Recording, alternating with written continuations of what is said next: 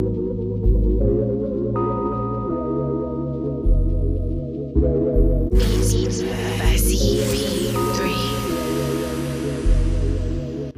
got to have a concept. You have a great concept. You guys are doing it, man, and it's an honor for me to just be, a small rock, man, in your mountain.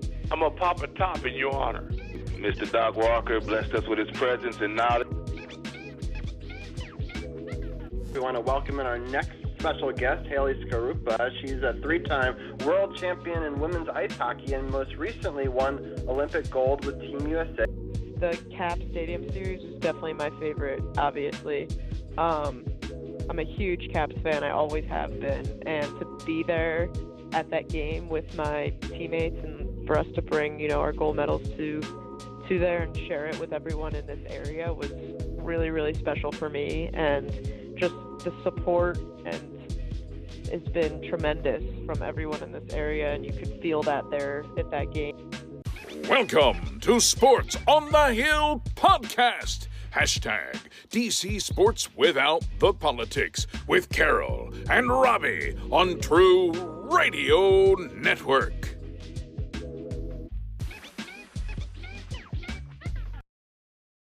Monday night Sports on the Hill podcast, True Radio Network, episode 239. CP3 coming to you live from the lab. Robbie G coming to you live from the Man Cave, bringing you the best DC sports coverage around, even in the dark times we're facing with the Nationals. They're currently playing the Phillies right now. They're down 7-3 in the top of the fifth. This game definitely took a turn in the last couple of innings. The Nats came back and made it a 3-2 game in the bottom of the third.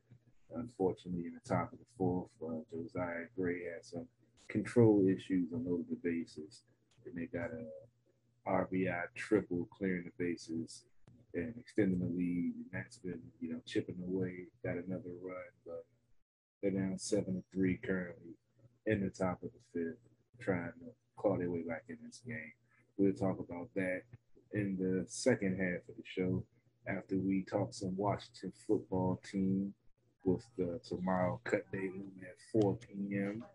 We got a chance to see the team in the final preseason game against the Ravens, looking to extend their 19-game preseason winning streak. So we're definitely going to talk about that coming up shortly. Before we get there, Robbie G, how are you doing tonight, good sir? I'm doing okay. How am I coming in? Sound pretty good. You sound pretty good. All right, sounds good. Yeah, it's been an interesting week, as you said. This Phillies game is 7-3 right now in the top of the fifth. There's a base runner on for the Phillies, and we'll see if they're going to do more damage. And it's been a rough week for DC sports fans. I'm actually repping the very first time ever wearing the purple District of Champions, and that's because a purple team came and just walloped us. I didn't feel right wearing the burgundy today, Carol. So my wife actually has this District of Champions purple merch, and so I figured it was a little bit fitting for the first time ever on the show to break it out. You got to tip your hat to them. I mean, I know that preseason records don't mean a lot, but now they have set the record for most preseason wins in a row for any NFL franchise in history. So be interesting to see if there's any carryover, good or bad, from that. But it was a pretty tough watch for Washington football team fans.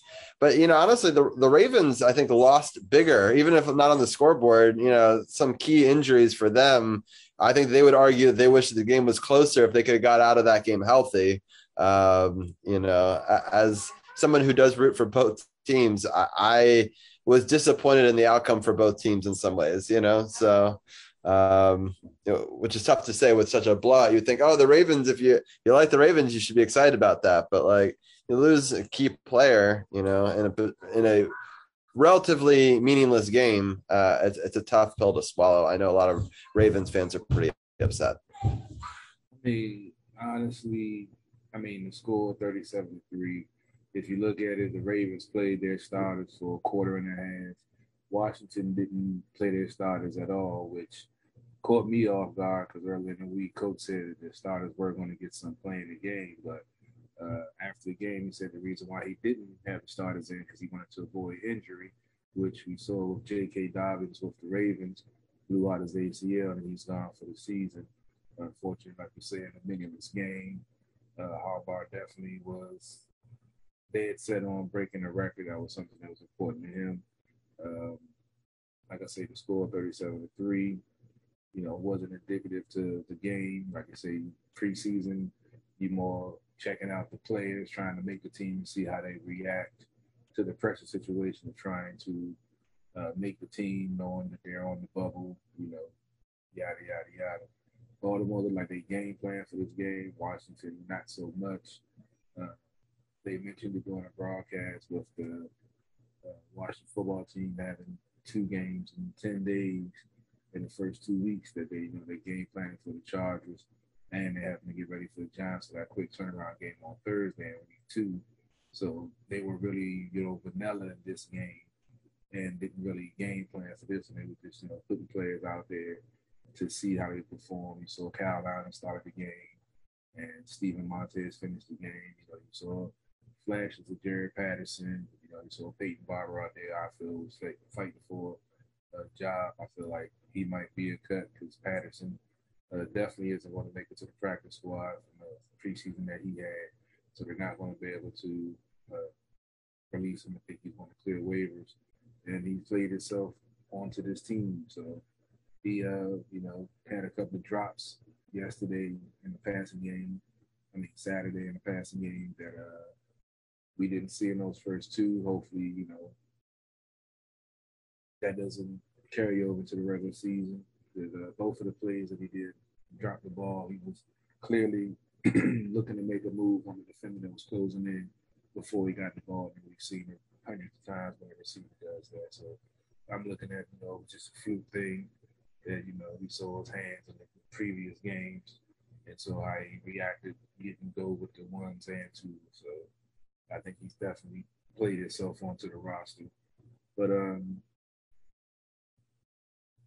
it's unfortunate the season-ending injury for the running back because he's definitely a key piece to their offense, but they definitely look good in what they were doing, especially with Huntley in there. They got 2 sacks on Jackson for his first action of the preseason, so that's always a good thing, even when you have your backups in there who's fighting for a job. But all in all, it was, the score was, indicative of the game. Baltimore held the ball for, I believe, 43 minutes of the game, so they pretty much dominated in every aspect. The offense couldn't get anything going. 3 and outs for the first 5 or 6 possessions. So, yeah, I just think it was a lack of game plan, and with the backups on against the Ravens starters, it, you got a 37-3 score. That's just my, broad opinion of the outcome of the game. Yeah, no, I think that makes a lot of sense. Awesome. Good news, Carol. I was able to share to all the groups the single one from our page for the first time in a bunch of weeks. I just went very, very slowly, but it let me share one post to all of them. So I'm excited to see. Hopefully people will be able to tune in, ask questions. If anyone has any questions on that feed, I'll bring them in as well. But I guess that's the key is if you don't do it too fast, maybe you can slip by. But anyway, we've been frustrated with Facebook talking about them offline. So hopefully maybe the tides are turning. So, but yeah, it's frustrating because I don't know what to make of this game because obviously the big stars weren't really playing much. It's a way to sort of test out to see how the bottom part of your team shapes out. Like how do you get down to 53? And you're playing against a Ravens team that's really good. So I guess it's in some ways good to sort of a barometer if you don't want to play a bad team that last week and not have that be, somebody comes out and looks amazing and then maybe they're not really that amazing, So seen that before. Yeah. So it's interesting to see with having 3 preseason weeks instead of 4, how teams had to play it very differently. It'll be interesting to see how it shakes out. We're going to have a week off now, and then we're going to go into the regular season. And how is that all going to play out? I'm fine with having a relatively mediocre preseason if that means we hit the ground running. But Carol, from what you've seen so far, do you think going, into these first few games that they've set themselves up well for success? From the sample size we've seen on the field against competition, the starting offense hasn't gotten the end zone, so that's always concerning. But excuse me, with new quarterback, new pieces on offense, and shuffling offensive line, trying to figure out which is the best fit, definitely played a role in that. So, not making excuses for them. They're trying to, get their combination together. You have a couple of players that haven't been playing. Samuel hasn't been on the field. Luckily, he's been in the playbook before, so hopefully he's studying, and it shouldn't be too hard for him to get back on the same page with the offense once he does get on the field. That's the only thing that mainly concerned me about the starting offense. The defense looked like it's ready to go. I'm anxious to see who makes the team tomorrow at 4 o'clock, because there's a lot of competition, there's a lot of talent, and I can't wait to see the folks that they're going to have out there on the field and how they're going to mesh together, play together, and hopefully make this team defense tops in the league. They set a high bar for themselves last year. Definitely have to build off of that and continue to grow and get better as a defense so they can help dictate the pace and aid the offense and give the offense, more opportunities, sometimes on the short field, or, give them 3 and outs like we saw our offense on Saturday continue to give Baltimore the ball.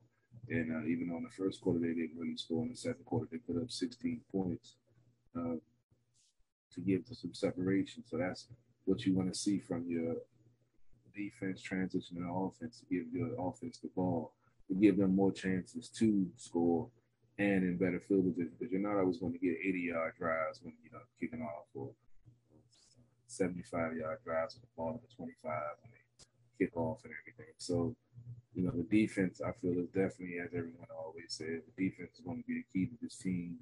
If they're able to, force turnovers and get off the field on third downs, get 3 and outs, then that's going to help the offense, get its rhythm going and find what works, because they definitely have the talent at all the skill positions now. And, yeah, it's just a matter of time. And Scott Turner still coming into his own as offensive play caller, basically building his team. Like I said, I'm not really going to critique his play calling because, like we said earlier, it was vanilla. So can't really be too critical of his play calling right now, because you don't want to put too much stuff on tape for folks to have during preseason, but then they can scheme for it when they play you during the season if they see some of your tendencies or the plays that you call. So, that's some of the reasons why they don't show too much in preseason. They're basically putting the players through the reps to see against competition, to see how they perform and see how they react to the pressures of the game, and see if they can hopefully, help the team become better. So that's where we are right now. It's trying to be optimistic about the offense, but like I said, not seeing them score a touchdown does have me a little, concerned. Yeah, it's going to be an interesting year, I would say, just to sort of how you go. We finally had an offseason with this coach and with this system, and I agree. They just haven't showed us everything that they had yet. I was very impressed with how they ended last year, and I'm curious to see how they're able to bring some of that momentum forward into this upcoming season. The teams in our division did not fare well. Again, I know it's preseason. I don't want to put too much stock into it, but we're the only team to have won a game in the preseason in our division, which is, and Dallas had 4 chances. We only had 3, so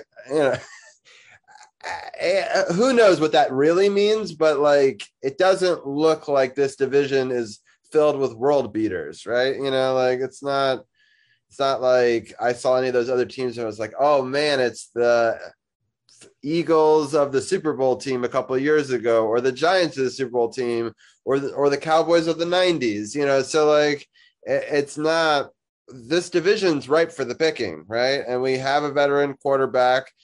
And I got to ask you, Magic, he's good for a certain number of games every season. There's a reason why he hasn't been a starter in so many teams in this league, right? He's often that guy that comes in and saves your butt in his moment, and he comes in and has this like glory, like fourth quarter comeback story. Like how many times have we heard that? Like one a season, I want to say, for his whole career. But when he's put in the starting role, I feel like he falters a little bit. So what is your assessment of that? And how does he compare to like an Alex Smith that we had last year, who obviously, was a game changer for us? That's the early book on Fitzpatrick. Eric, yeah, he said you turn the volume up, turn my levels up. You sound fine on my end, but I did see that. Sorry, I meant to say that he messaged it. Yeah. But with Fitzpatrick, if you look at his numbers for the last 3 seasons, he's improved in his QBR. He's improved in his quarterback rate. His turnover ratio, touchdown interception ratio has gone down. He's making better decisions. He isn't the risk taker as he was early in his career. And the reason why in the recent starts that he hasn't finished the season as a starter is because there was a young rookie waiting in the wings that, the fans were clamoring for, just because of his reputation of, he's hot, he's cold, he had turned into an interception machine. So I feel like at this stage of his career with the coaching staff and, the knowledge and experience that he has, that, to me, it's a better chance of this going favorable than it, turning into, a whole debacle of him, looking like Fitz tragic instead of Fitz magic. So, I mean, I'm confident in what I've seen from him over the last few seasons, going back looking at his play in Miami and in Tampa Bay. And, I have confidence that he's going to be okay. And then if he doesn't, I have confidence that Heineke can come in there and do the job. As I mentioned last week, just hope he slows down and, starts to stay in the pocket a little bit more. Have they announced that he's the second spot over Allen yet? I haven't seen any announcement about it. I just saw the announcement that, not even a real announcement. Ian Rappaport said that Fitzpatrick's going to be the starter. With Allen and Heineke, I haven't seen anything yet. We'll probably, see a depth chart in a week or two, unless coach decides to, real how it's going to fall out. But we're going to see definitely by 4:00. If they're going to carry 3 quarterbacks, because it's 9 out of 10, Steven Montez is going to end back on the practice squad again. And if they're carrying 3 quarterbacks or 2 quarterbacks, he mentioned last year we went through 4, so it's probably a higher probability they have 3 on the roster, 2 active during the game day. So it's I don't know. I mean, Heineke, he has those intangibles. He has the hustle, and you can see he has the grit and determination that you want from your quarterback. Allen, he knows the offense. He can he can buy time with his feet if he needs to, but you can obviously tell he's more comfortable being in the pocket instead of leaving the pocket if things don't pan out. If it's first and second reads, he'll sit in the pocket and try to let things develop. So it depends on where coach wants to go with it. I mean, honestly, Allen didn't really throw the ball too much. He was mostly handing the ball off in both his appearances in the game. So he threw the ball 22 times.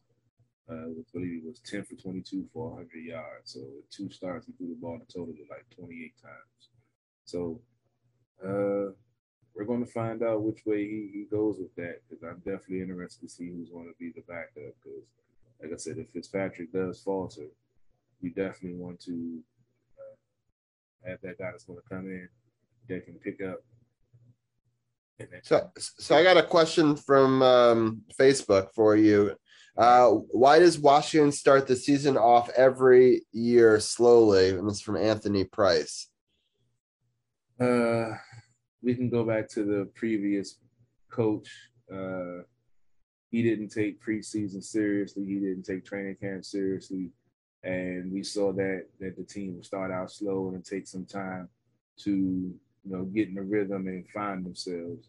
Last year, with the first year under Coach Ferreira, unfortunately, they didn't have training camp or OTAs. And the first 4 games of the season, you saw the inconsistencies and the mistakes the team were making. They won the first game and lost the next 3. That was like their preseason, and then they started getting things together and got hot towards the end of the season. So I feel that's why, in my opinion, that with them having preseason, real training camp and OTAs, that they should start the season out, in a better position and not playing from, trying to come back and having to go on a big winning streak in order to try to make the playoffs. I said last week, I feel like they're going to go 3-1 in their first 4 games. Only loss I see coming is the Buffalo on the road. They're definitely a tough team. And Josh Allen has definitely progressed and stepped his game up as a quarterback. They have good quality receivers and they have a nice defense. So, but other than that, even though with the quick turnaround, the first 2 weeks with the Chargers and the Giants, I feel like both of those games are winnable. Coaches at practice, the media doesn't get to see everything. We get to see what's on the field. And they're still learning, still trying to figure things out. Like I said, you got different players moving in different positions. So you really don't have a chemistry build up with the offensive unit. You're plugging players in. So you're not really seeing a finished product. So that's why, you don't want to be too critical of what you see on the field in preseason. You just want to, they're basically evaluating players. So unfortunately, the previous coach didn't take preseason and training camp seriously.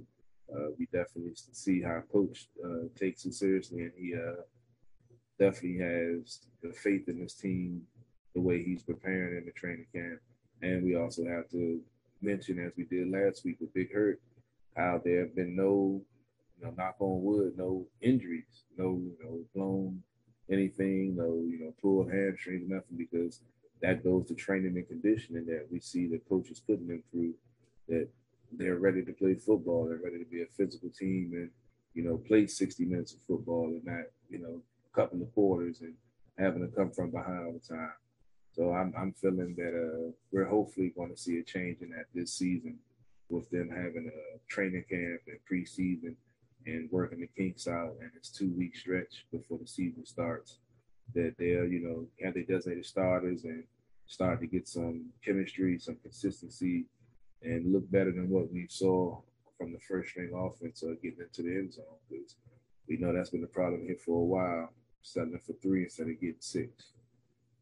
Yeah, for sure.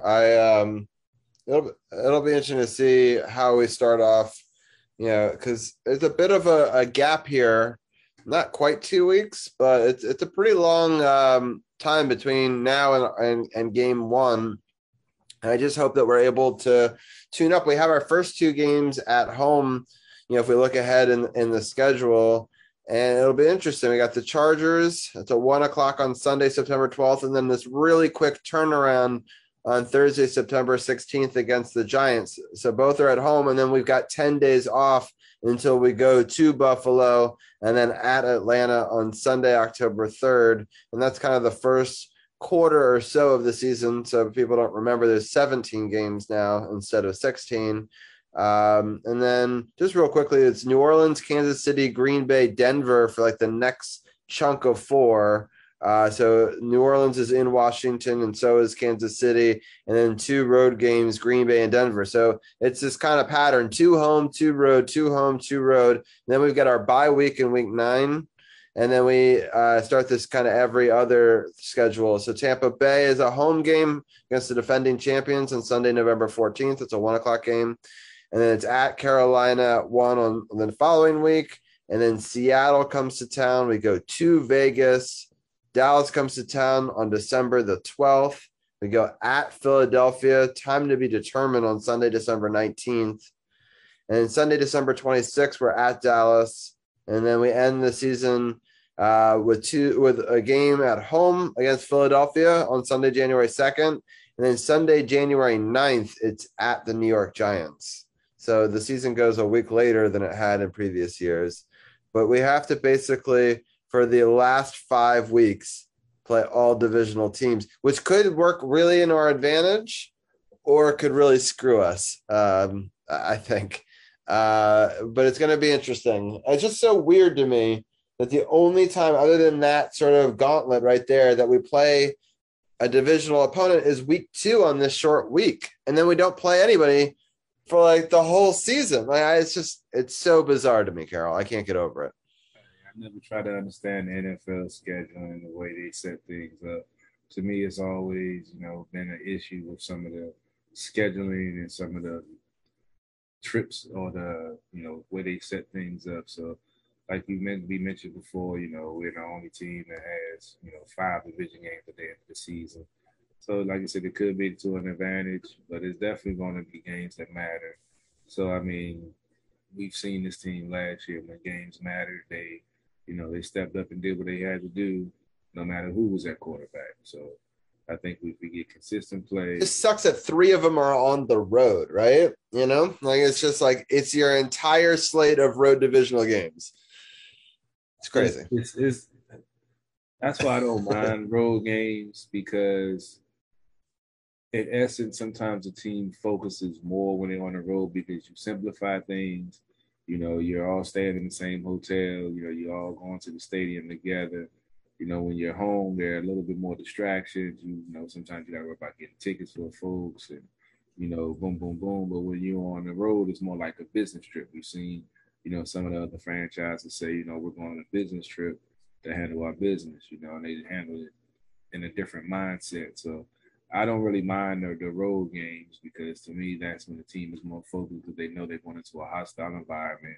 They might not get the calls because they're on the road. The refs might not be in their favor. But don't even get me started. I was thinking about the wild card game here with Tampa. That's why I can't wait for that game in Week 10, because I hope the Washington football team definitely have some vengeful thoughts in that game. So some of the stuff that went down that didn't get called in that game. People forget that we lost to the eventual champions. And I've always said that there's something I know it's never good to lose, but at least you lost to the best team. It's not like we lost to some schlub that then gets knocked out in the next round. I felt like they shouldn't have been there, because that game against the Washington football team, when it got called correctly, they wouldn't have got past Washington. And, they granted the next teams, all the teams that they faced, they pretty much handled after that. But you go back and look at some of those holding and, blatant holds that when the defensive line was getting to Brady that they didn't call and allow plays to, get third downs and extend drives. Yeah, I know the defense was fed up. It was like I even showed a couple of stills of they had some of the linemen in headlocks in front of the ref, and the ref didn't call it. I'm like, that should be at least a holding call or something. So that's why I feel like, that I'm still salty about that game. And we know a couple of the players mentioned that in the preseason, that they have that game circled on their calendar because they felt like they left a lot on the field, because they did give up 500 yards of offense and didn't control the game the way they felt like they should. So they definitely have something to prove. So I don't really put too much stock in losing to the eventual champion. I mean, it's cool. Yeah, it's something you could put, a feather in your cap, but it's still, still not the best, not the same as winning it all and saying, we did it. We ain't worried about getting beat by the team that did do it. Right. People are joining us on our Facebook feed. I appreciate it. Got a couple of quick questions. Do you see Matt Ioannidis staying with the team, Carol? This is again from Anthony Price. He actually has, I believe, 2 more years on his extension. He signed, I believe, 2 years ago. So he's pretty much locked in for the next 2 years. They won't have to make a decision on him. The next person coming up for extension is Deron Payne. He still has another year because they extended the 5th-year option on him. Somebody is going to get lost in the shuffle with all of these first-round draft picks.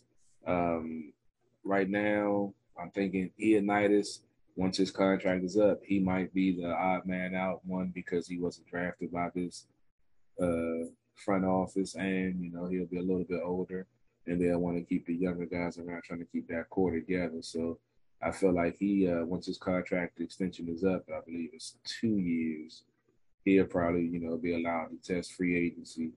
And, they have Tim Settle. They have a couple of guys that they drafted on the interior and the X on the D end line, Shaka Tony, King Bradley, the guy from Europe, Batter. He actually had a good game, had a sack and 4 tackles, I believe. And with him, I found out because he's from the European leagues, he has an exemption. So they were actually, if they decided to keep him, he would be an additional man on the roster that wouldn't count against the 53-man roster. So that's something interesting. Yeah, they have a reserve D lineman that they can have on the team that wouldn't count against the roster. So I think Ioannidis would probably, like I said, when his contract is up, he'll probably be the man that they'll let walk free via free agency, depending on how the team plays and how things pan out with the other players.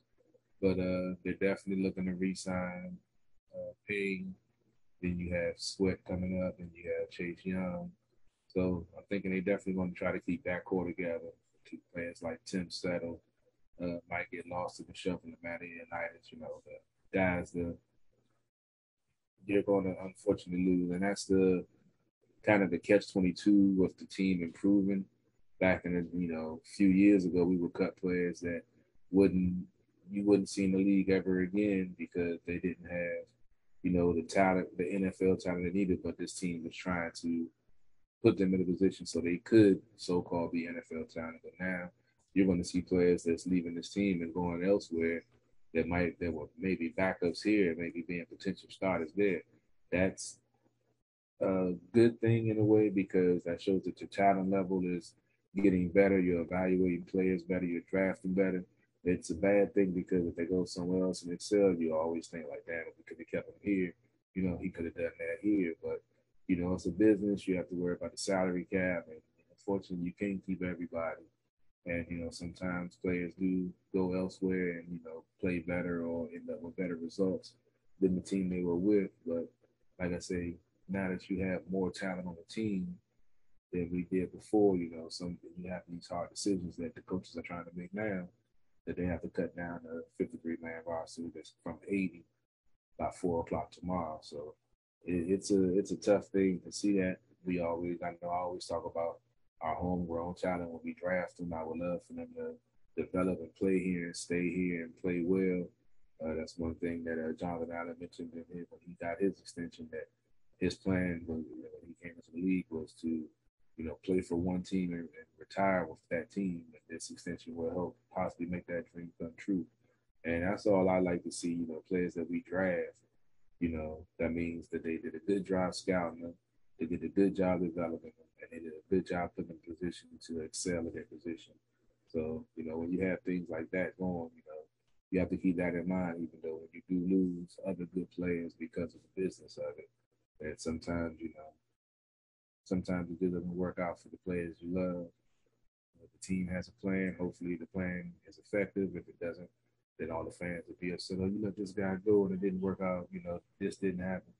But that's the chance that they're taking. So, yeah, it's going to be interesting to see how the defense lines up. That's why I can't wait to see, who gets signed and who gets cut, because that's definitely going to have implications on the salary cap. It's going to have implications on who gets re-signed. But also the revenue, they say that the salary cap should be going up in 2023 by about between 15 to 20%. So more salary cap means, more contracts or bigger contracts you're able to restructure to try to, keep the talent on your team. So all we can do is wait and see, man. Great question. I've got a couple other questions, actually, real fast. Eric Jessup says, does our esteemed assemblage feel that the lack of offensive rhythm and production in the preseason is a concern? We addressed it a little bit at the start, but in case Eric missed it, what is your thoughts on the rhythm of the offense and going forward? It's still a work in progress. As I mentioned, you got Scott Turner, offensive coordinator, still, finding his way as the NFL play caller, developing this team, putting this team together. it's a difficult thing for offensive coordinator when, you know, putting everything together from scratch. So that's why I haven't been super critical of him. Also, they've been real vanilla with what they've been calling because of the tough 10-day stretch of having the Chargers and the Giants and having a game plan for both of those teams coming out of training camp, which is what they're going through now. So most of the plays and play calling and game and lack of game planning for the preseason game showed, especially against Baltimore on Saturday. You know, Baltimore was pretty much blowing up everything they did in the whole game pretty much. So, I mean, when it's, you know, no game plan and no, you know, strategy to what they're trying to do, they're just evaluating players and see how they perform, you know, on the big stage, knowing that they're playing for their basically football career and see how they go. So I think you're going to definitely see a difference in the regular season. I mean, like you said, you do have, you know, a reason to have concern. We know what this team has been offensively in the past, you know, settling for field goals and not getting touchdowns when needed. So, I mean, there's going to be a concern until we see it on Sundays, them being able to get into the end zone. But we've seen them be able to move the ball in between the 20s. You know, you've seen Fitzpatrick, you know, had some flashes of some chemistry with McLaurin and with the rookie Brown and, you know, with Humphreys, with him spending time with him in Tampa Bay. So I feel like, you know, once the season starts and, you know, they get into the rhythm of the season, I think it's all going to come together, just like we saw last year. It took a little bit longer, like I talked about without the preseason and with the different quarterbacks that they were going through. I feel like we get consistent quarterback play and, you know, Scott Turner understanding the strengths of his players that he has on the field out there and putting them in a position to win. And the defense does their job, either go beyond of what they, you know, did last year. This team could win some games. Granted, they have a tough schedule, first place schedule, but I feel like this team has the talent to be able to repeat as division champs. Yeah. So this top of the seventh just ended with a play to second base, a force out. Phillies still up 7-4. In the sixth inning, it was interesting, but you know, some bad plays, and then they cleaned it up with some nice defensive plays on both sides of the field. So you know, some moments of interest, but nothing, you know, ending up happening, you know, on the scoreboard side of it. But let's see at the bottom of the seventh if they can do some damage in this one. And then so Anthony Price and Eric are talking about Brendan Sheriff. Anthony was asking, how about Brendan Sheriff? I see us letting him go or trading him away. Most of the time when we tag someone, they walk. And Eric said Sheriff was offered the highest money in the position. I don't think he wants to be here. What are your thoughts on that? Yeah, Mr. Sheriff. Yeah, he's playing the Kirk Cousins game. Franchise tag twice. Says he wants to be here. Rumor is, as Big Hurt told us, that he wants to get $100 million extension. And as I just mentioned, with some of the players that they want to lock up and get the extensions on the defense side of the ball, I don't think it's going to happen. He says he wants to be here, but for that money for someone that's, you know, had injuries and had, you know, consistent injuries that's kept him off the field for a full 16-game season. I believe he's only played a full season once in his whole career. So I don't think that they're going to, if they don't, you know, he doesn't agree to the contract they put in front of him, I feel like they're going to let him walk. That's why, you know, this season is also critical and crucial on the offensive line because with them re-signing Eric Flowers, he's at left guard, but he can play right guard. We've seen him draft. We've seen him sign some guards in the process. So, you know, I feel like if he does walk, they're still in a good position to replace him. Might not be to the all-pro and Pro Bowl level of Sheriff, but, you know, as long as you get consistent play and the guy that does his job and, you know, can add to the line and make sure, you know, can continue the chemistry and cohesion, then, you know, the offensive line is going to be fine because he has a good group around him. And, you know, now it looks like the rookie second-round pick, Cosme, looks like he's going to be the starting right tackle. So it's going to be interesting. Definitely he can learn from Sheriff while he's here. That's one of the good things about having a veteran lining up beside a rookie. You know, he can learn so much on the field along with, off the field. So I think Sheriff is pretty much gone. I don't know if anybody is going to give him that $100 million, being his injury history. But as I mentioned, the salary cap's going up. Some teams might, figure that he's worth that. If they feel like putting that money up for him, then they definitely will. So I would love for him to stay here. I'm not going to say I'm a fan of his, but I respect his body of work and respect what he does on the field. But if he walks, hey, like I said, they offered him top money at the position and he didn't take it. He wants to be $100 million man. And with the pending contracts along with, on the defensive side, along with, they got to get ready to re-sign Terry McLaurin. His rookie contract is going to be up soon. I believe he has another 2 years. I know they're going to have to exercise a fifth-year option if they don't re-sign it before then. But, yeah, they have a lot of other folks that they will look to put that money into than, a right guard that hasn't played a full season. That's, in my opinion, asking unreasonable money. Yeah, right. Yeah. Yeah, no, I agree. The last time we tried to pay someone $100 million, that didn't work out so well for us. So I don't necessarily love, how Albert Hainsworth and players think that they can shake Dan down for big money. So it doesn't surprise me that this move keeps on happening in our history, right? This is not the first time players have asked for big money. And, sometimes they get it. So, it'll be interesting to see. Mr. Tom Gobble wrote, Carol Porter, next time you're having a cookout, please give me more of a heads up. I need to get there and put my feed bag on. What you were cooking the other day had this fat boy slobbering. So I thought I appreciate it. It's every Sunday in Virginia. Yeah. I grill before I show on Sundays at the Bar Radio at 6 o'clock. So I normally fire the grill up around 12, 1 o'clock. So yeah, I put the pictures out of me, getting ready to go over there. Inbox me or, comment, and I'll let you know, man. We don't have no problem folks coming through, enjoying some grub, bring something to throw on the grill or bring some cold adult beverages. You can check out the show on Sunday and just chill out with us, man. We don't mind having a studio audience, man.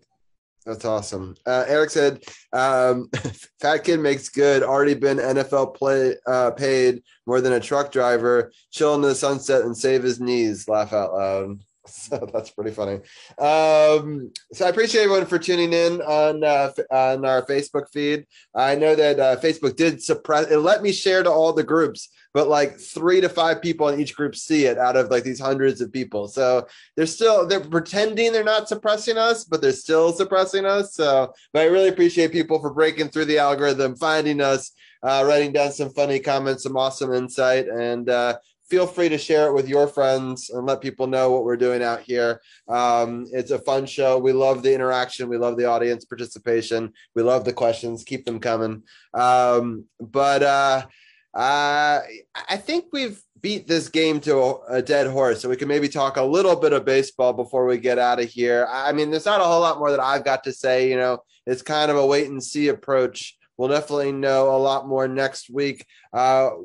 I don't know if I'll be on the air next week, but we might do a football preview. I know that Carol might do another video, a solo show or something a little bit later on the week when they recap the cuts. But before we switch, is there anybody that you know for sure that you think is getting cut that hasn't yet, or any thoughts you have on the cut down process before we go into that tomorrow?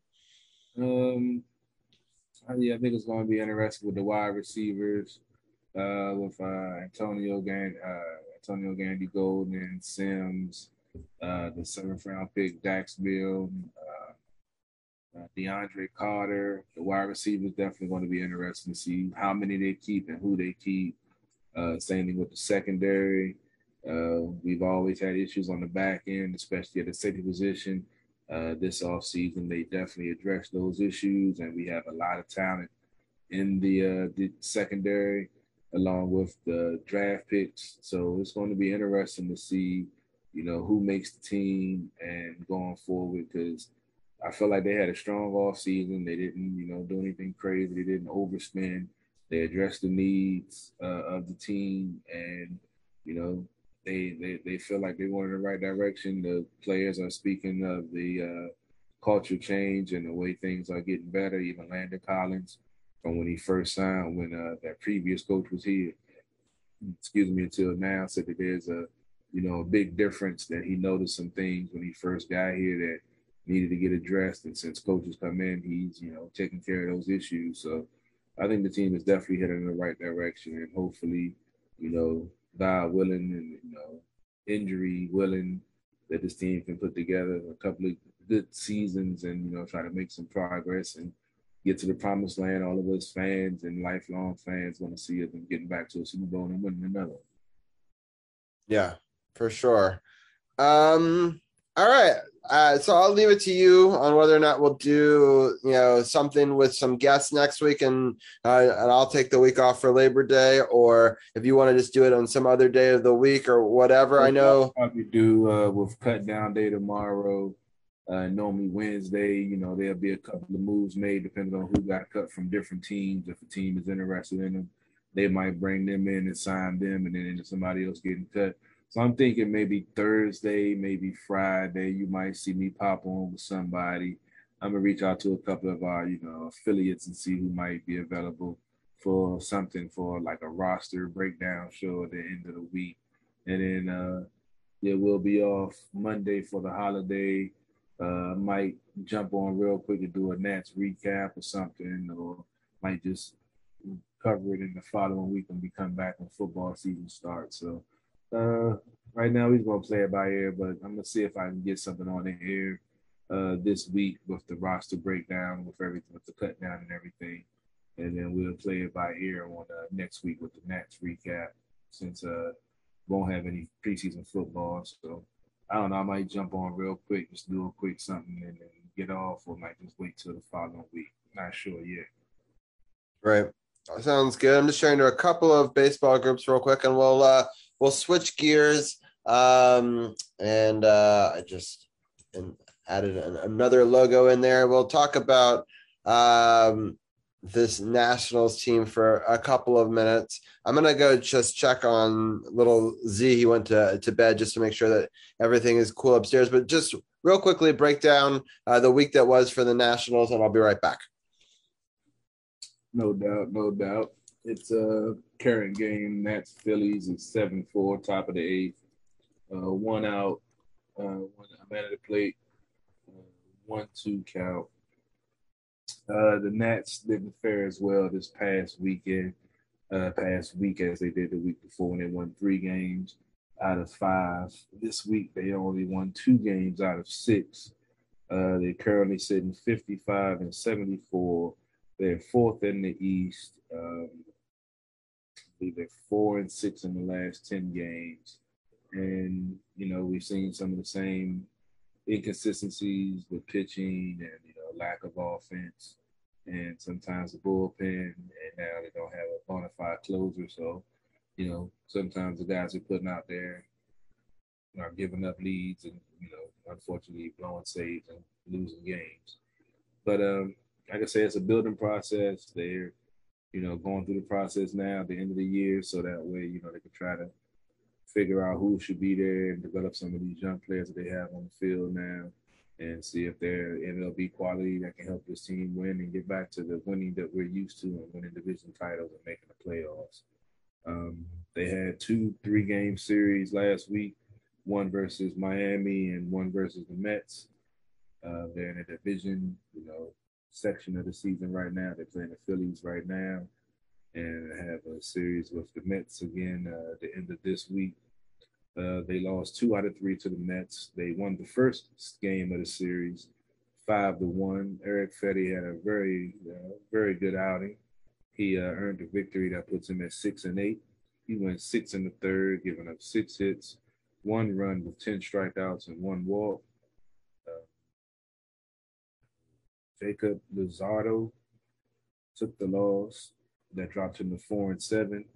He went 4 2/3, giving up 4 hits, 5 runs, 7 strikeouts and 1 walk. Trace Barrera went 3 for 4 with a 2-run home run, and Ryan Zimmerman went 1 for 5 with a 2-run home run. Second game of the series was a 4-3 loss. Dylan Floral earned the victory. That put him at 5-4. He went one inning, giving up one hit, no runs with a strikeout and no walks. Kyle Finnegan took the loss, drops him to 4-5. He went a third of an inning, giving up one hit, one run with no strikeouts and no walks. Josh Bell went 1-4 with a 2-run home run, and Yadiel Hernandez went 1-4 with a solo home run. The final game of the series was a 7-5 loss. Pronounce his first name, last name Hernandez for Miami earned the victory. That put him at 1-1. He went 5 innings, giving up 6 hits, 2 runs. One of those earned with 4 strikeouts and 1 walk. Patrick Corbin took the loss. That drops him to 7-13. He only lasted 3 innings, giving up 4 hits, 6 runs, 3 strikeouts, and 2 walks. And Dylan Floral earned the save, his 6th of the season, going 1/3 of the inning, giving no hits, no runs, with no strikeouts, and no walks. Juan Soto went 1-for-3 with a 2-run home run and 2 walks. And Josh Bell went 2-for-5 with the RBI single.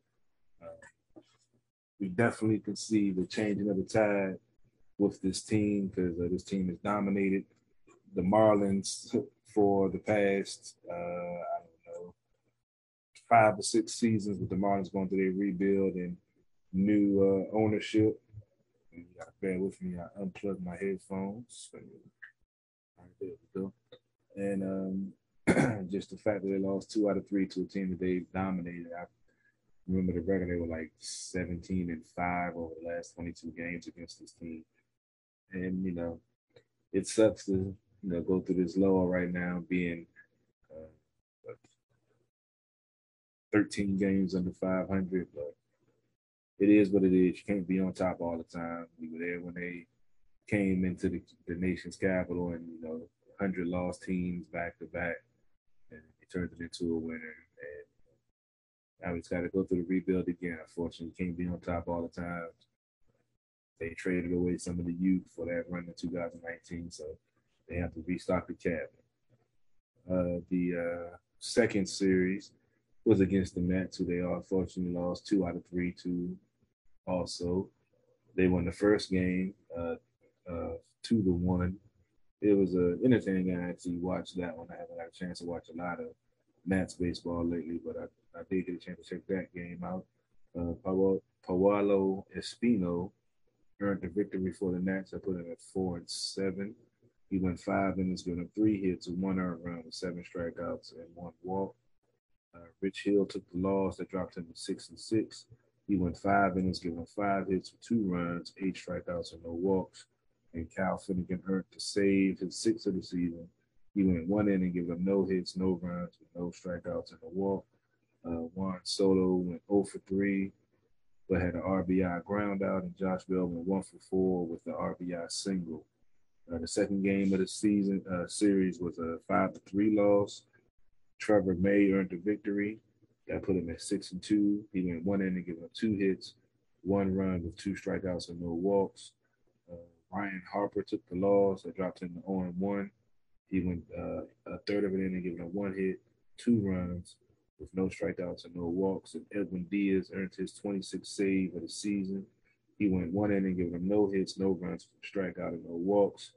Lance Thompson went 2-for-5 with the RBI double, and Escobar went 3-for-4 with the RBI single. And the last game of the series was a 9-4 loss where, Tyler Meglin earned the victory. That put him at 2-3. He went 5 innings, giving up 1 hit, 2 runs, with 5 strikeouts and 3 walks. Eric Fetty took the loss. That dropped him to 6-9. He went 5 1/3, giving up 5 hits, 6 runs, 5 of those earned with 6 strikeouts and 1 walk. Josh Bell went 2-for-4 with a 2-run home run and a solo home run, and Juan Soto went 1-for-2 with 2 walks and a solo home run. This is an unfortunate stretch for the Nats. Like I said, last week they won 3 out of 5. This week they won 2 out of 6. And they're behind by 3 now, late in this game. Hopefully they can, get something to spark and find a way to come back and, win this game and end that 2-game losing streak. But Yeah, it's just been hard to watch Nats baseball a little bit now, especially not knowing most of the players that's on the team now. Like I mentioned last week, I didn't even know who Lance Thomas was until, I was watching the game, like, who's this guy? And he's been playing center field and filling in for Robles, who hasn't been feeling well lately. And a lot of folks have been clamoring for Robles to be gone because of his lack of plate discipline and bad batting stats and numbers. But he's a top outfielder, and it's hard to just let that go.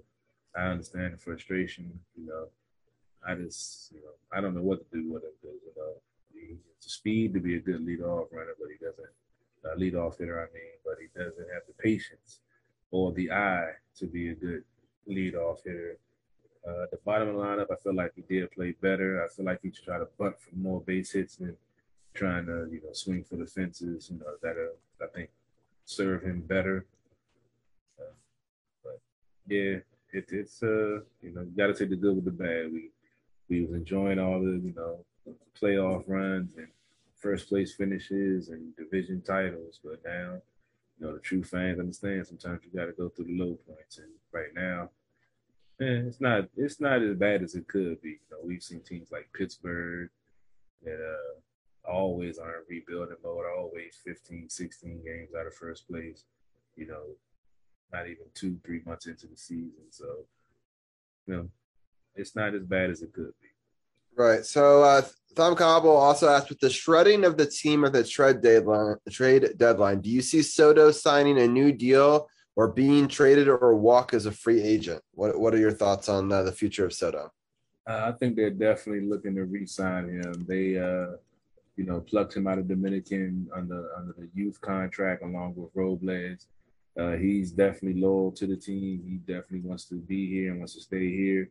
I feel like that was one of the reasons why Rendon didn't get re-signed, because they were, getting money together. They could really, pay him, because he's definitely going to command a huge contract. They're talking in a range of $300 million, with him being so young and having the plate discipline and the upside and the way his eye at the plate and his enthusiasm and love of the game, that you can build a team around this kid. So I feel like that they're definitely going to do everything in their power to re-sign this kid. I don't see no reason why he wouldn't want to re-sign back with the team, especially, he got a World Series championship with the team.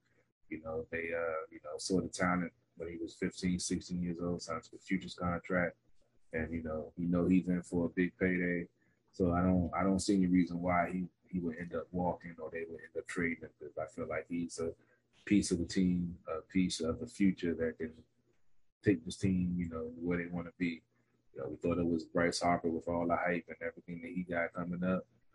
First season that he was gone, Juan Soto would step onto the scene and he'll take this team to the pinnacle of what they wanted. So it's crazy. It still blows my mind it was the next year, right? Harper said, we'll bring a championship to Washington by accident, and then it turned out to be true. Like that, I will never – I couldn't write a better story than that if I tried. I watched Harper fly out tonight. And he's made some, plays in today's game, but the contract that he ended up getting from Philadelphia, I am so thankful that Washington didn't pay that, right?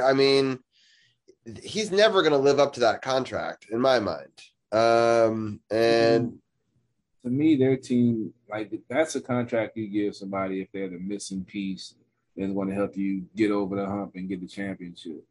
But yeah, to me, like you said, he's never going to live up to it. And to me, it was overkill, because they have so many other holes that need to get filled. By signing him isn't going to make them ultimately a World Series contender, in my opinion. Yeah, I agree. It's just kind of funny because the way that Nats did it with the oldest roster and the unlikely heroes and as a wild card, and it was amazing to see it, to hear that, have that story unfold when we get to cover it. I think that's a unique thing, but I think Harper would have to win 2 championships in those 10 years to make that contract worth it in my book. And I don't even know if they're going to get one. and it'll be interesting nonetheless. But I really appreciate everyone for commenting in on the Facebook Live, and we've got a live Twitch crew. Shout out to Cliff and Carly and DC's People's Champ and a bunch of other people for tuning in. And so I appreciate everyone, even if they're not necessarily DC sports fans, for coming through and just being a part of the energy and the vibe and what we're growing here. So I appreciate that. So, Carol, which game did you get up to in your recap? Did you finish them, or are you still? Oh yeah, that's the whole week. I was just about to go over the schedule, and we can wrap up with the DC United talk and the Mystics talk, and get ready to get up out of here. Perfect. That sounds good. All right. Do you have the upcoming schedule, or do you want me to run through it? Yeah, I got it right here. We got you're playing the Phillies right now, which is a 7:05 start. So currently the bottom of the eighth, man on, still 7-4 Phillies lead. Man on first with Yadier Hernandez at the plate with a 3-2 count, no man out. It's also a 7:05 start tomorrow and a 7:05 start on Wednesday. Thursday, the Nats have off, and then they have a 4-game series versus the Mets, which features a doubleheader on Saturday. Friday is a 7:05 start. Saturday is a 1:05 start for the first game of the doubleheader. Second game is a 6:05 start. And on Sunday, it's a 1:05 start for the final game of the series. And it looks like it was a fielder's choice. And Yadier Hernandez grounded out, but they didn't convert the double play. Yeah. He's safe. Yeah, it looked like he's safe. He's safe. Yeah, so it's 1 out, 1 on, bottom of the 8th. Ruiz, our catcher, who's 0 for 3 in this and only has a 100 batting average right now, is up to plate. So, he was just called up today. They actually sent down Trace Barrera. I saw a couple of fans were upset about that. I believe he's a top prospect. This is his second time up in the majors. He actually had an opportunity in, I believe, the bottom of the second with the bases loaded, and he flied out. Unfortunately, when the Phillies they started out with a 3-0 lead in the first, and he had an opportunity to try to add some, get some runs and get him back in the game early. And unfortunately, he flied out. But he's another prospect, like we mentioned, they want to get these guys out here in major league games to see, how they perform, just like we were talking about with preseason, with the players getting out there in the last preseason game. They want to see how they perform and see if they can help their team, going forward. It was somebody that they can develop or somebody they need to just send back down or, maybe not even have on the team again. So, yeah, it's interesting seeing the process go through, but this is what we have to go through to get back to where we want to go and where we want to be at. Yeah, for sure. That's I hope we get back there soon. I think it's only gonna be a year or two. I really don't think it's a long rebuild. I think sometimes you just have to hit the full reset button and just re-roll the dice, if you will. And I'm happy they did that because DC teams are notorious for these partial rebuilds and just trying to patch some pieces in here. And I hope that works for the Capitals, and it'll be interesting to see how the Wizards do this upcoming season. As people may or may not know, I'll be taking a bit of a sabbatical. Carol will definitely keep the podcast going on his channel and on Facebook and stuff like that. So my Twitch channel will go a little bit dark for a little bit, when I have a kid, but it'll be fun to come back and cover whatever happens. Oh my God, that was a terrible play by the Phillies. I'm sorry. Very distracting. There's 3 guys in the area and none of them made the play. So now we've got first and second one out. So coming up big, bottom of the 8th, only down 3 runs. Sort of kind of like a bloop. And then where did it go? Why could no one get there? They had a couple of bloop singles tonight. Man, there wasn't a lot of space between those guys. So it found that spot. So, but you'll take it, you just move the runners, right? And a walk-off is always possible. It's only down by 3. You got 2 men on, no out, bottom of the 8th. Yep. 1 out. Yeah, just do some damage, even if they could just tie it here. So, it's It'll be interesting to see how the teams do. So obviously I won't be able to cover the beginning of the Wizards and Capitals season, and not as much of, we'll cover the first couple of games with you guys with the Washington football team. But, it'll be fun to come back in January and see where all this sort of shakes out with these teams, because a lot of big moves across the board for some of the teams, but then the Capitals are just trying to retool. And we'll see if that works out for them. They are so tight against the salary cap. Lundqvist did end up retiring. Congratulations to him. I don't know if we ever mentioned that on this podcast, but it's going to be an interesting next couple of months for Washington DC sports for sure. I feel like we're in a crossroads. I'm excited for the championships that we've had, but I also want us to get back there. Yeah, it's all a process. Sometimes it takes time. We've seen some success with the Mystics, with the Nationals, with the Capitals. And so they know how to get there and know how to win it. They just got to, do it again. That's the hardest part, It's already an accomplishment to be the champion, but it's always the hardest thing is staying champion. That's why it's been hard for repeat champions in any sport. We just saw Tampa do it in the NHL for the first time since 2005 or 6 when Chicago did it. No, when Pittsburgh. Yeah. Scott, I didn't want to correct you, but I blocked out my mind. I had to remember just for sake of the podcast. I'm sorry. Yeah, that's it's brutal. But we have a lot of other winners of DC teams that I think a lot of the major networks don't cover quite as much. But we always have one of them being DC United, one of the winningest franchises in Major League Soccer. Now, not in a while, but early on, they were like the Green Bay of soccer, winning a lot of early titles. And so real quickly, I want to give an update to them because it's been a couple of weeks since we have the August 15th, 18th, and 21st games were all losses. The last where we left them off, I believe, was August 8th when they won Montreal Impact game 2-1. So lost 2-5. Lost 2-3, lost 1-2. But this past Saturday, they played the Philadelphia Union, and they scored 4 goals, 1 against themselves and 3 positive goals, and won the game 3-1. In soccer, it's a weird sport. It's unlike hockey. If people don't know, it's not the last offensive person to touch it. You can actually score on yourself, which is unfortunate. But it is a thing. I don't know, Carol, what do you think is better? Do you think calling it an own goal if it's off your guy, or do you think that the person who last touched on offense, even if they weren't they caused the goal, should get it? They get credited for a goal, even though it's counted against them.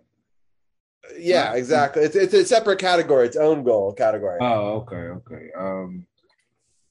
Yeah, that's kind of rough. I like the hockey. The hockey way, I feel, is better for the player because they don't, get that separate category. Or I scored on my own team, but I don't know. That's a tough one. Right. It's an interesting little difference between soccer and hockey. So that win was really important, though, because DC United was falling fast. And if people don't know how the table works, and that's what you call the standings in soccer, if you're coming from a different sport, we were falling off that table pretty quick. So top 7 teams in each conference make it. And there's some buys that go on to get, that's why it's not 8 or whatever.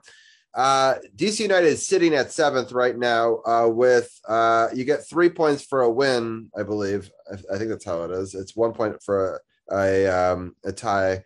And DC United is sitting at 30 points, just 3 points or aka 1 win ahead of the Columbus Crew and the Atlanta United, which was the team that they beat. So obviously it's a big win, right? Because if Atlanta United wins that game, then they're in 7th place. So, we'll be monitoring them. People don't realize soccer is a long, long season. It goes, I believe, until I want to say October, and it starts in the spring. So, it's like baseball and maybe even longer in length. So that's kind of crazy. The other big thing is the Mystics. They won a 1-point game, 76-75. Natasha Cloud had 21 points, 6 for 12 shooting. She was 4 for 8 from 3, and she just kind of took over the game. She scored 15 points in the third quarter, and they basically willed a comeback. I mean, so going through the scoreboard real quickly, the Wings were up 17-9 after the end of the first. They outscored them 18-10 in the second, but the Mystics outscored the Wings 29-18 in the third quarter. I mean, that's just a huge quarter, especially in the WNBA. And then they outscored them 28-22 in the fourth quarter. And they only won by 1. So, I mean, they had to really just kind of dominate those last 2 quarters to come back. And all thanks to Natasha Cloud for pushing them through. So that's key. And they're another team that's right on that hadn't been doing particularly well. They've been struggling. They had lost 5 out of their last 7 games, but they're able to avenge a loss to Dallas on Thursday. So they just had lost to that team 82-77. It looked like they were going to lose again, but they're able to get a win. I believe the top 4 teams in each conference make it in the WNBA. You can correct me if I'm wrong, Carol, on that one. But and so, yeah, because then 2 teams fall off of each division. It's kind of like the AFL was. And Washington's now 10-15, and Atlanta is 6-19. So they're just hovering there on that 4th place spot. But Atlanta's lost 10 in a row, so they've done us a lot of favors. But Washington's only won 3 out of their last 10 themselves, and so they find themselves 4 games up on that with that last spot. So we'll cover a little bit more Mystics going forward too. I just we've been talking a lot of football and baseball the last couple of weeks. I wanted to bring them back into the fold a little bit, and we don't have Brian on tonight to keep us on our soccer toes. It's an interesting time. They're holding on to these final spots. But as we've talked about before, with the Nationals, you just got to make it to the playoffs, and you never know what's going to happen. So it'll be interesting to see what's going forward with those. Any thoughts, Carol, on either of those 2 teams before we move on? No, hopefully we can get back to our coverage of the Mystics. I just haven't had chance to check out their games or get down to the arena. I believe we still have credentials for them. Got to double check, but I think we still have them. But definitely we'll try to get into some more Mystics soccer. Yeah, that's a no-go. Not good for Carol. I tried, but yeah, it's not going to happen. I'm sorry. The next game for DC United, they have a little bit of some time off. It's going to be September 11th at the New York Red Bulls. And then Wednesday, September 15th, so just 4 days later, Chicago Fire will play in Washington at 7:30. And then the Mystics upcoming schedule, I had it right here, is the next game is against the Connecticut Sun. It's at 7:00 tomorrow. And then they'll play on Saturday at Minnesota. So in the WNBA, they tend to play 2, maybe 3 games a week. So those are the 2 games for next week. So we'll talk about that then. But Carol, it's been a fun show. I really appreciate everybody for tuning in on all of our different mediums, whether it be on Facebook Live or on Twitch or on Carol's feeds or on Carol, where are you these days? You're on Twitter too, right? Facebook, YouTube, thinking about expanding Instagram, streaming live our show. I'm working on that right now. So because like we mentioned, some of the social media platforms suppressing our feed. We've been having some success and getting some good views without their promotional help. So they're basically holding our feed hostage for us to pay promotion that we don't need, because we have a good fan base that enjoys our coverage, that comes to our page. We get almost 20 to 30,000 folks coming through our show page on a monthly basis without their assistance. So they're feeling left out, and they're, trying to make it so we have to purchase their promotion. So be on the lookout. We're going to be pushing our other platforms more. Facebook was our largest viewing platform before all of this stuff going on. So be on the lookout. We're going to have some new things coming in the works that trying to figure out how to make it happen. So just be on the lookout. You're going to see us pushing our YouTube channels more, pushing Robbie's Twitch channel, me pushing Instagram feeds and everything like that. So when we're not wanted somewhere, we will leave if we have to. So that's the way it's looking like it's going. So just stay tuned for so much more. You can always check out our content on sportsothb.com. You get some of the great merch that Robbie mentioned at the backdrop for the District of Champions. Shirt Robbie has on. Hit me up for the Sports OTT apparel, partner with Eric Kusa. Got to give a shout out to Asad and Eric Kusa. Also, shout out to 151 at the Bar Radio. Had another great show last night. Go check it out on our podcast channel at the Bar Radio Podcast on YouTube. Go subscribe to it. Or you go subscribe to my feed, Girl for the Third with 3 eyes. And check out the shows every Sunday around 6. Monday night, Sports on the Hill podcast, as always, bringing you the best piece of sports coverage around. Other than that, man, I'm about ready to get out of here. Appreciate y'all tuning in. Like I said, be on the lookout later on this week for our roster breakdown show on the Washington football team getting ready for the upcoming season. And as always, appreciate the support. DC Sports without the politics. It's not just a catchphrase. It's not just a motto. It's what we do. We out. See you in 2 weeks.